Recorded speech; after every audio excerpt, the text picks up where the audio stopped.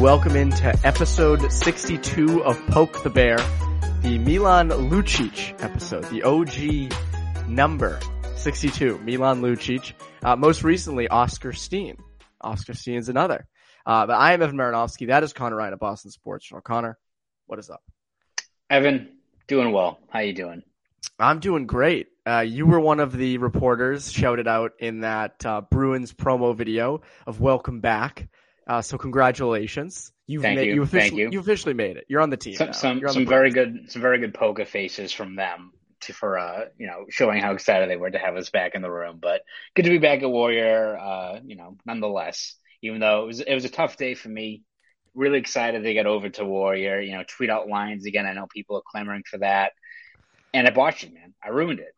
I may not. I might not show my face like tomorrow or like the rest of the season.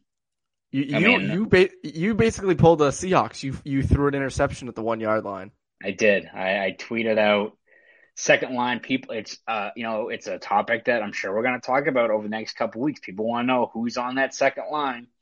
Taylor Hall, Jackson Nika was there. Interesting. And then who else? Craig Sith.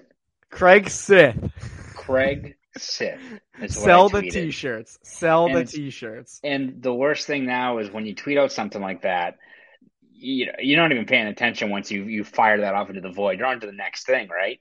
I just look and check my Twitter, and I'm just inundated with just terrible gifs of like the old Emperor from Star Wars. I got these like this wrinkled dude on my screen. I don't want that, and it's distracting me for the first day of camp. So all on me, falls on me.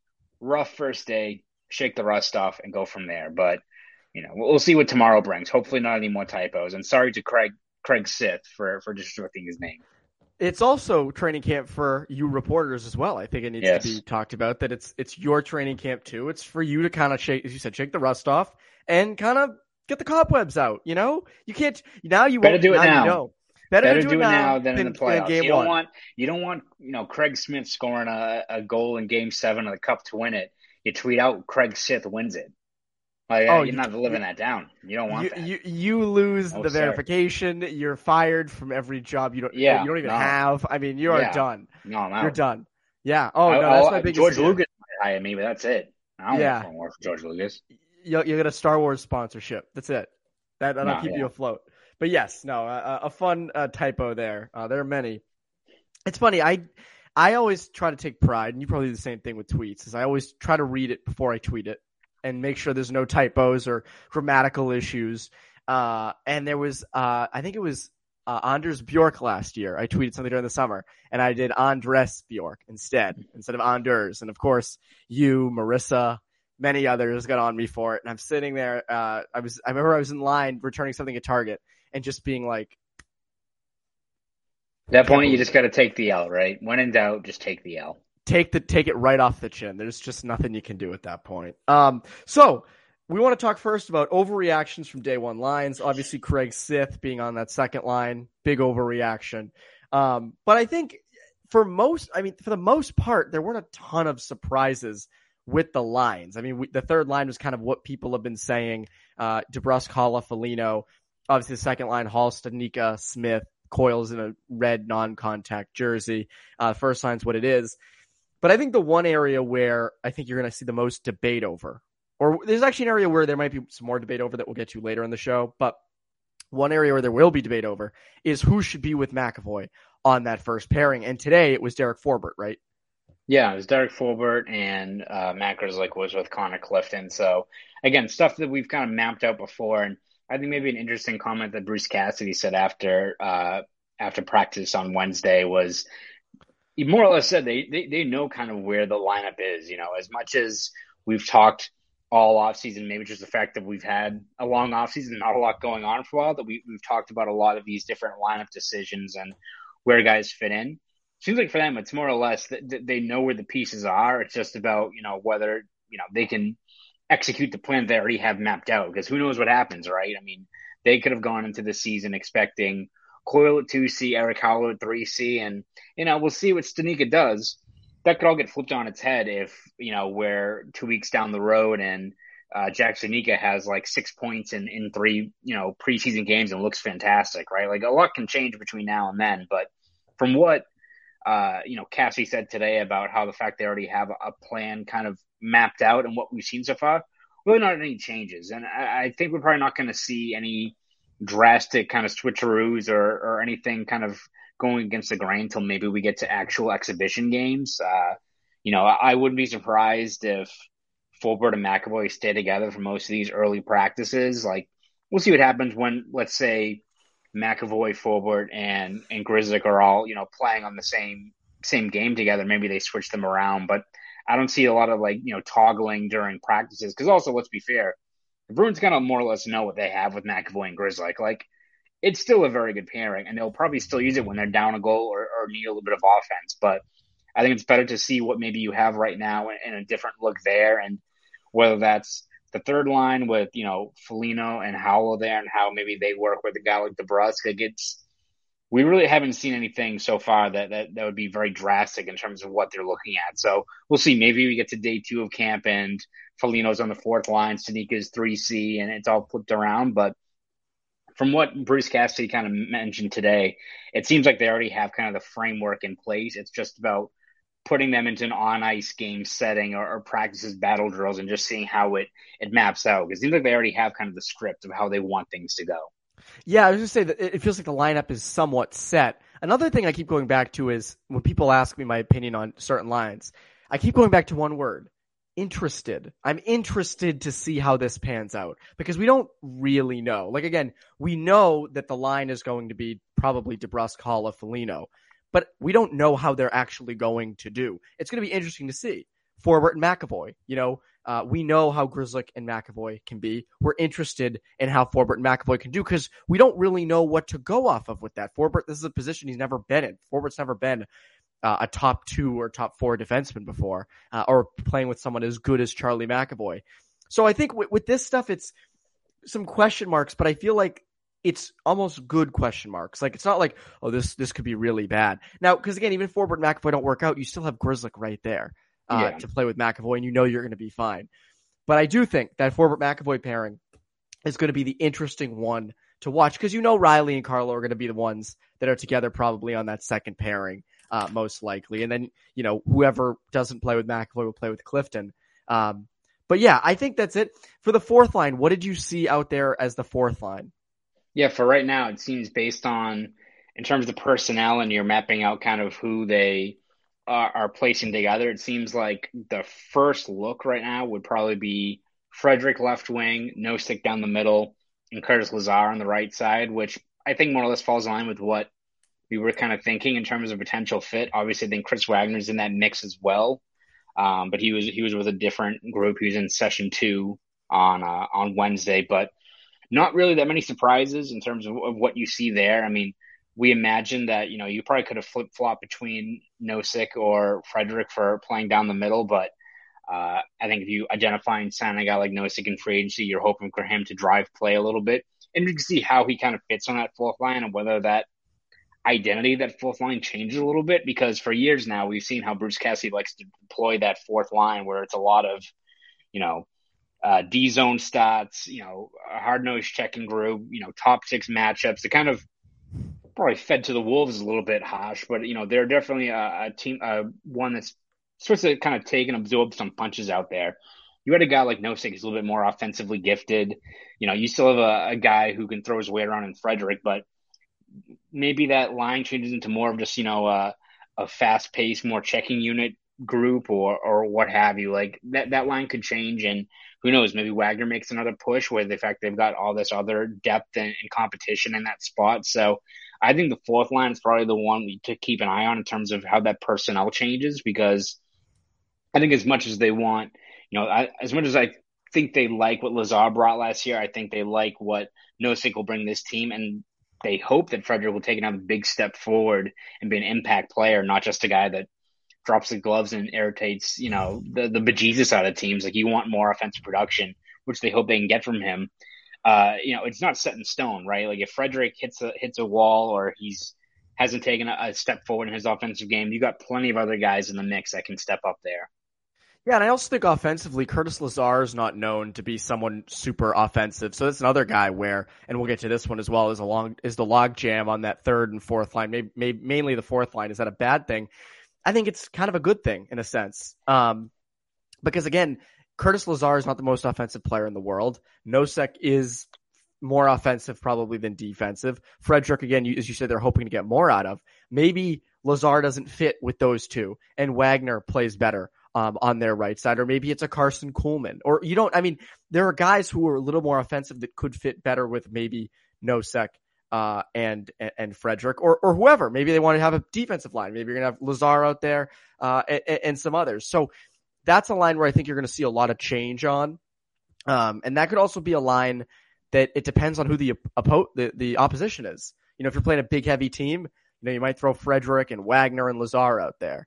If it's a team where you don't need that size and physicality, it's, Nosek and Kuhlman and maybe even Frederick if his offensive game continues to grow. So the fourth line is, as you said, again, interesting to watch. Goes back to interesting. Everything's Yes. interesting, especially in training camp. It's funny. Last year, I don't remember. I think last year, we did the big storyline of last training camp, if I remember right, was like what was the left side going to be like on defense, which it's still kind of that.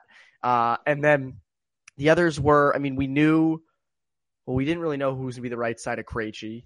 Craig Smith was going to be down with Charlie Coyle. Mm-hmm. Nick Ritchie would be on the left. DeBrusk would be up on. Stadnyka was going to make a push. Yep, Stadnyka, that was the thing, because Pastrnak was going to be out to start the year.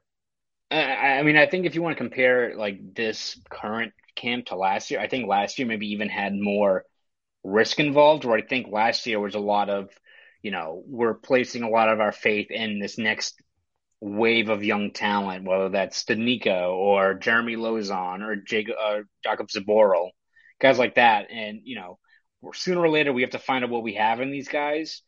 We think they can fare well in the NHL. We think they can supplement the talent we already have. So let's give them a try.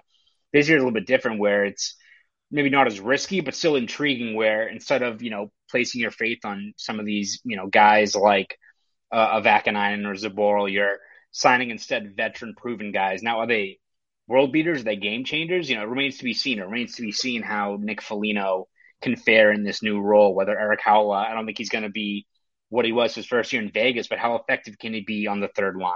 How is Nosek do maybe a different role? How is Derek Forbort going to be like develop into like a Seidenberg, top pairing shutdown guy, like kind of out of nowhere and develop into that? Or is it, he's another placeholder guy who maybe is still better suited for like a third pairing role? So I think both were very intriguing.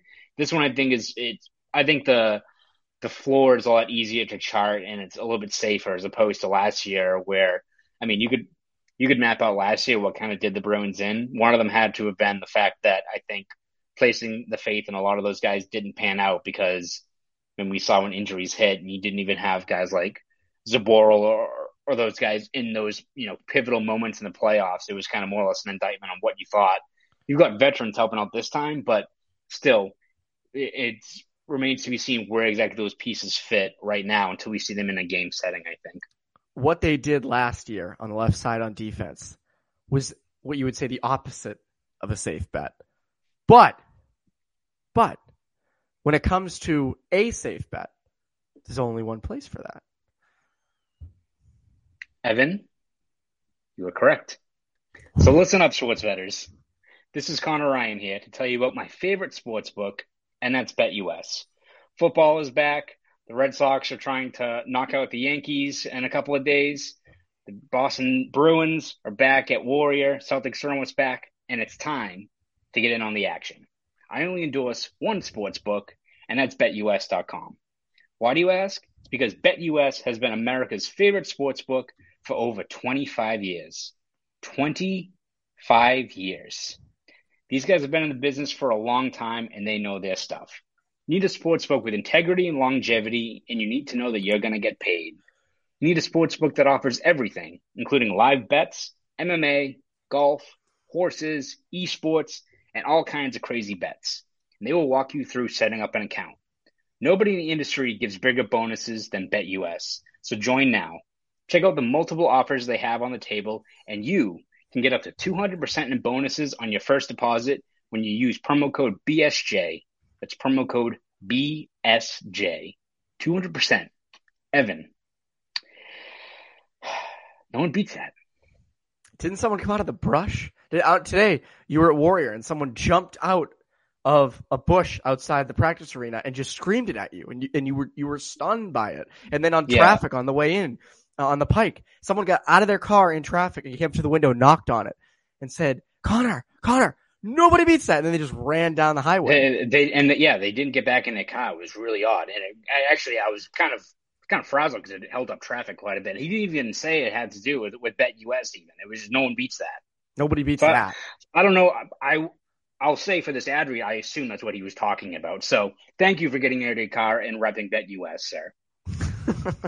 But anyway, I bet at BetUS, and so should you. That's BetUS.com, America's favorite sportsbook. Again, enter promo code BSJ when you sign up at BetUS.com for a special 200% in bonuses. BetUS.com, where the game begins. Where the game begins. That car is still on the pike, by the way. They have yet to move. It's still there. This car is just going by. I saw it on the way back. So yeah, ridiculous. People are just, people now that they're going back to work, they don't know how to act. It's incredible. Or you never know. Maybe he got a really good bonus on BetUS.com. Oh yeah, he just gets a new car. Because of it. I mean, that's a valid point. Who needs it? Yeah. Valid point. He's, maybe he's charitable and he's giving the car to someone, basically saying it's a nice way to give the car. It's a very odd way of doing it, just leaving the car. Like you would think maybe to put like a sticky note on it, but what are you gonna do? Oh, but you know what? People are getting more creative. Maybe it's just some chess while we play checkers. Anyways, the day we record this is September 23rd. Which is a Thursday. You'll hear this on a Friday or whenever you hear this, but we record this on the 23rd, which means, do you know what 20 years ago today was? 20 years ago today, Mo Lewis took out Drew Bledsoe and basically paved the way for the Patriots dynasty. Tom Brady came in, rest is history. Everybody has heard the story at least 7 zillion times, and Tom Brady will tell it 7 zillion times more. Anyways, today, first day Thursday was the kind of the first day of in-person training camp for reporters to see. And Charlie Coyle was out with a red non-contact jersey. He wasn't taken out by anybody. He's recovering from knee surgery. Mo Lewis didn't hit him, no. Mo Lewis didn't hit Charlie Coyle. He's like the new Bernard. He's like the new Bernard Pollard, just like goes around just like the different sports now. Mo Lewis runs on the ice at Warrior and just decks Charlie Coyle as he's doing like as a warm-up drill, just drills his head into the ice. But Jack Stanika is kind of channeling his inner Tom Brady. It's his chance to channel his inner Tom Brady because he's taking reps on the second line while Coyle's injured. And that's sort of where everyone's projected Stanika to be a top 6 forward in this league. So maybe 20 years from now, we will say, hey, today was the first day that the GOAT, maybe Jack Stanika will become better than Wayne Gretzky.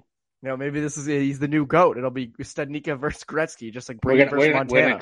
We're gonna clip this video, right? This is the one we're gonna tweet out. Is you just this look is without any context? Yeah, this is the one. Maybe that guy from Ohio named Joe who said I was an idiot had a point.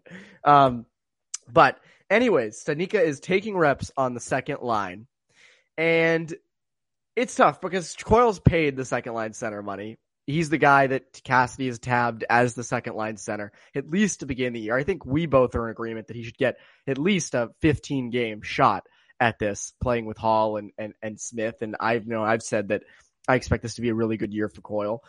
But is there a chance that Stanika plays so well in training camp that they say, hey, we got to go with Stanika?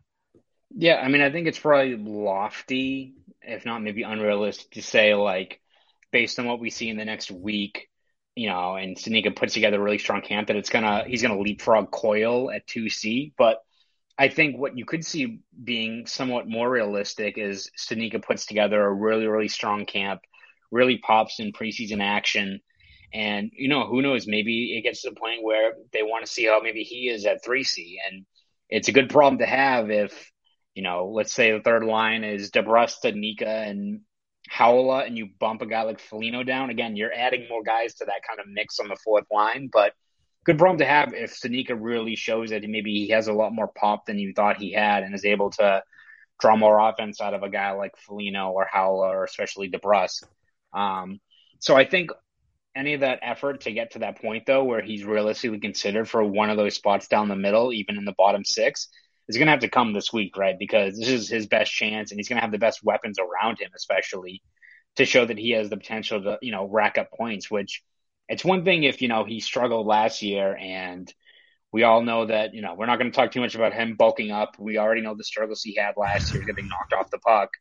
But, that you could have mapped out. But the fact that also the offensive production led to, I think it was 3 points in 20 games, like, you need to do better than that to warrant getting in the lineup, especially in a middle six role like they kind of hoped he was able to take last year. So I think you look at the opportunity afforded this week. I mean, they've got a lot of reps and a lot of games coming up within this week. It's not like you're on, the training wheels for the first few days of practice. I mean, they've got a game on Sunday. I think they've got 4 total games during this first week. And who knows when exactly Coyle gets back into the mix. I mean, he was, even with a red non-contact jersey, he was out skating today, which is a good sign. So I don't think it's a long-term thing for him. But if Senika's given that opportunity and he puts up points in first 2-3 preseason games and, gets that foundation going, it's only going to help his cause because, again, even though Cassidy mentioned that they already have kind of a pretty good idea of where the pieces kind of fall into place, and I wouldn't be surprised if that third line, they're looking at it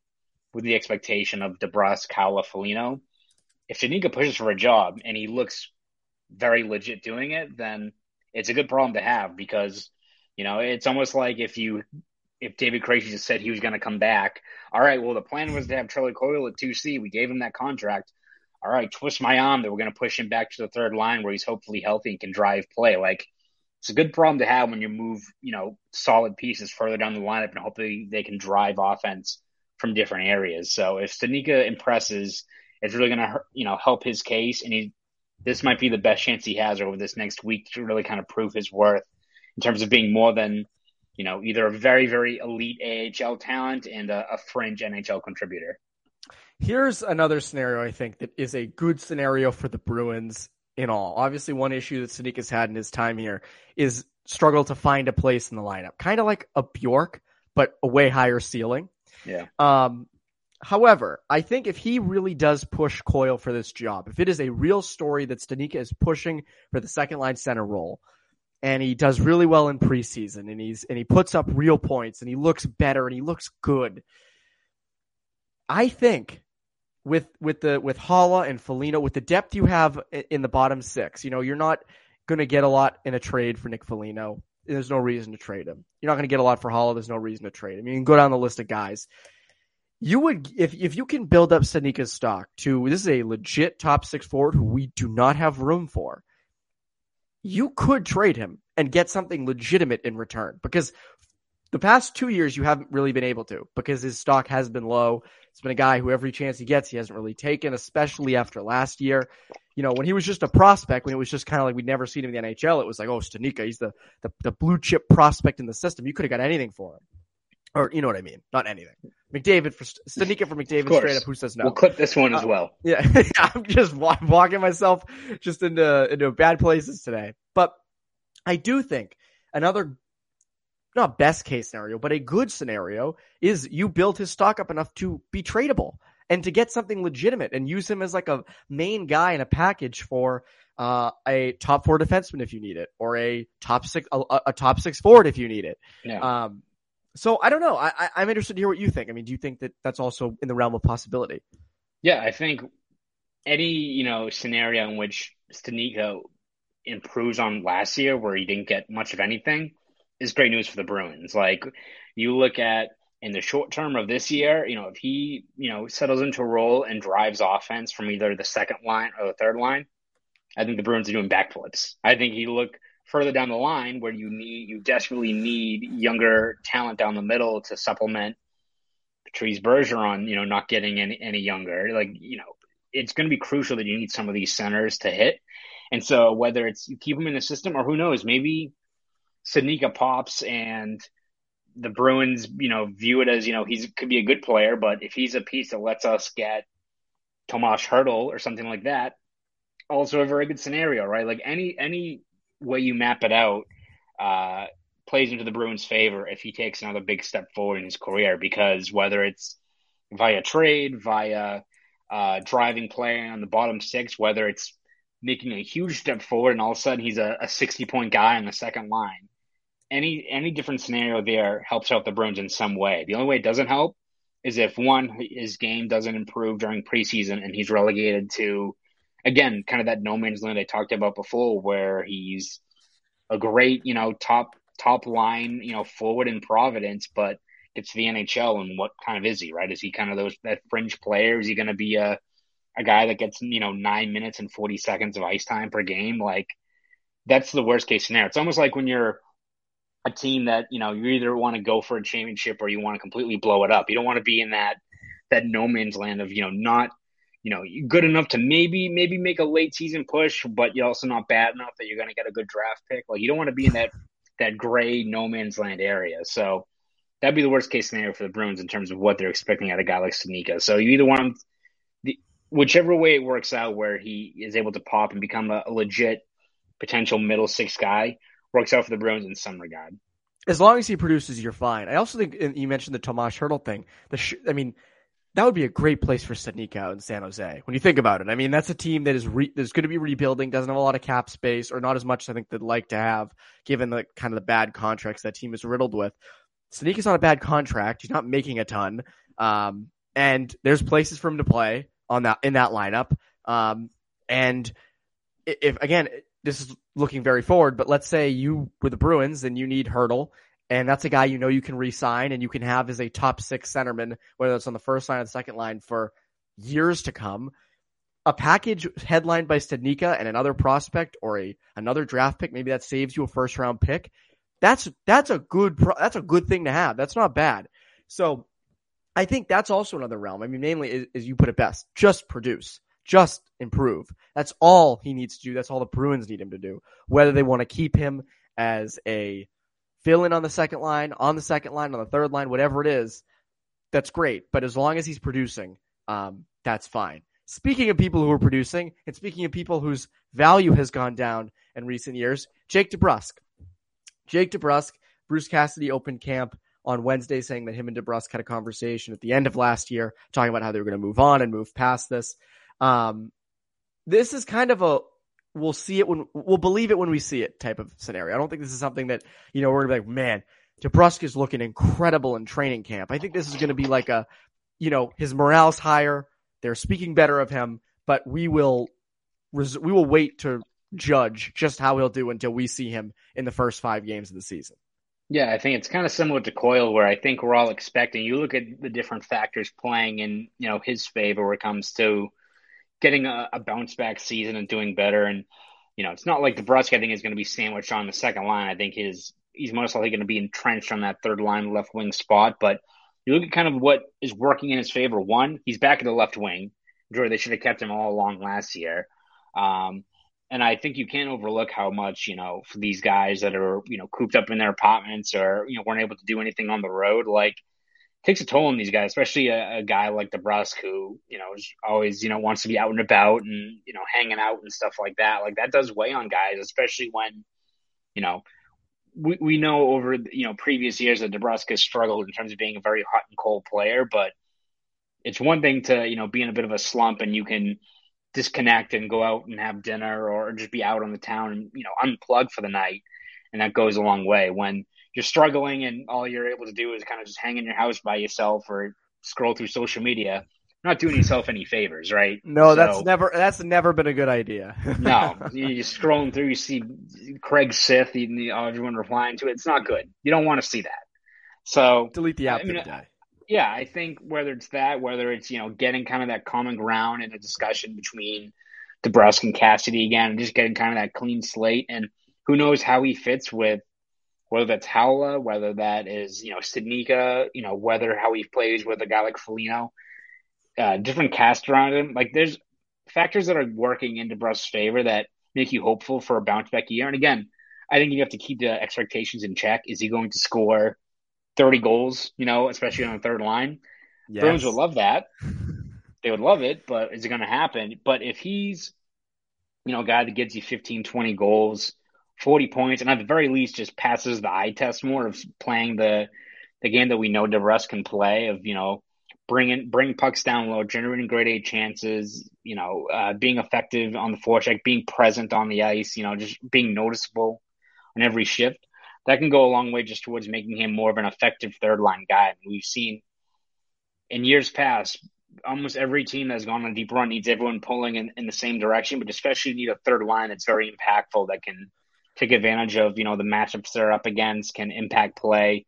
Look at Tampa last year, not to compare what they had and what the Bruins have, which we don't really know exactly how they all gel, but having DeBrus get back to some sort of level to what he was in years past can go a long way, especially in that third line where Howell is an intriguing guy, Foligno, Stanika. We also need a guy that can finish plays, and DeBrus is probably your best option there. You can forecheck, you can hold on to the puck, all that. But if you don't have a guy that's burying chances, it's not going to mean much in the final scoreboard. So I think having DeBrus back there, hopefully getting a bounce back year, he's probably the guy that I look as being maybe the most intriguing wild card, and that I think that third line, how effective they can be in terms of those baseline stats that at the end of the day of what people all really care about, he's going to be the guy that impacts that the most based on his ability to finish those scoring chances. I can't think of a person who needs to score a goal in the first two games in more than Jake DeBrusk. If Jake DeBrusk can find a way to score a goal in game 1 or 2 of the season, I think he's going to be much better off. Proves it's a clean slate. If he opens with no goals, no points in the first 5 or 6 games, stay tuned for another really down year. Because again, he just needs luck on his side. He just needs, as you said, to just be relevant out there. And I think with that will come production and things like that. But again, nothing in training camp is going to make us be like, oh, Jake DeBrusk is absolutely back this year. I think it is completely going to be, we will believe it when we see it. When the season begins. It's not even really preseason. I don't really care how he does in preseason. I just want to see him produce during the regular season. That's what I want to most see. Or at the very least, just getting back to that eye test of looking engaged and stuff like that. Even if you see that during these exhibition games and preseason matchups, just playing back to the type of, the pace and the energy that he usually played with, even if he wasn't, impacting the box score, making impact on the ice. If you get that even in the preseason, it's a good step in the right direction. Hopefully he builds that into start scoring some goals with some regularity this year again. Just needs to start out somewhat hot. Okay, that is kind of a training camp preview. Training camp's underway, but this will be kind of the training camp preview episode of Poke the Bear. Connor, what can the people look forward to over at BSJ? Yeah, over at BSJ, we'll be very busy with all the latest training camp reports. We have notebooks coming up pretty much every single day. We'll start looking at more, potential position battles, guys who could be making a push, as we've mentioned, bit of a logjam on the roster, but you still have quite a few guys beyond the NHL level guys like, the Wagners, the Coolmans that are trying to fight for a spot. You've got Laukos and Lyles and even Jesper Froden, these guys that could make a push. So we'll have all breakdowns. There you go, Jack Ashawn. So you got all these other guys that can potentially make a push. So we'll look at some of their odds of cracking the NHL roster at the start of the season. So all that will be over at BSJ. So subscribe to BostonSportsJournal.com. If you want to follow me on Twitter for GIFs, for Star Wars typos, all that fun stuff, you can do that at ConnorRyan_93. You can do that. And with me not covering the team as directly this year, there's only one person I'm going to all year for my reporting needs. That's Ty Anderson. No, I'm kidding. I appreciate it. It's okay. Don't worry. No, I have to have the Star Wars typos. I mean, come on. Even though I'm not even a Star Wars guy. Who else is going to tweet out Sith? Maybe not. Hey, thank God Vladar's not on the team anymore. You'd be tweeting, Vader is in net. Jeez. Incredible. Calgary's already done that tweet 50 times here. It's going to really run on its welcome. Yes, it definitely will. But anyways, that is Poke the Bear episode 62, the Milan Lucic episode. I am Evan Marinowski. That's Connor Ryan. You Poke the Bear listeners, have an awesome rest of your day.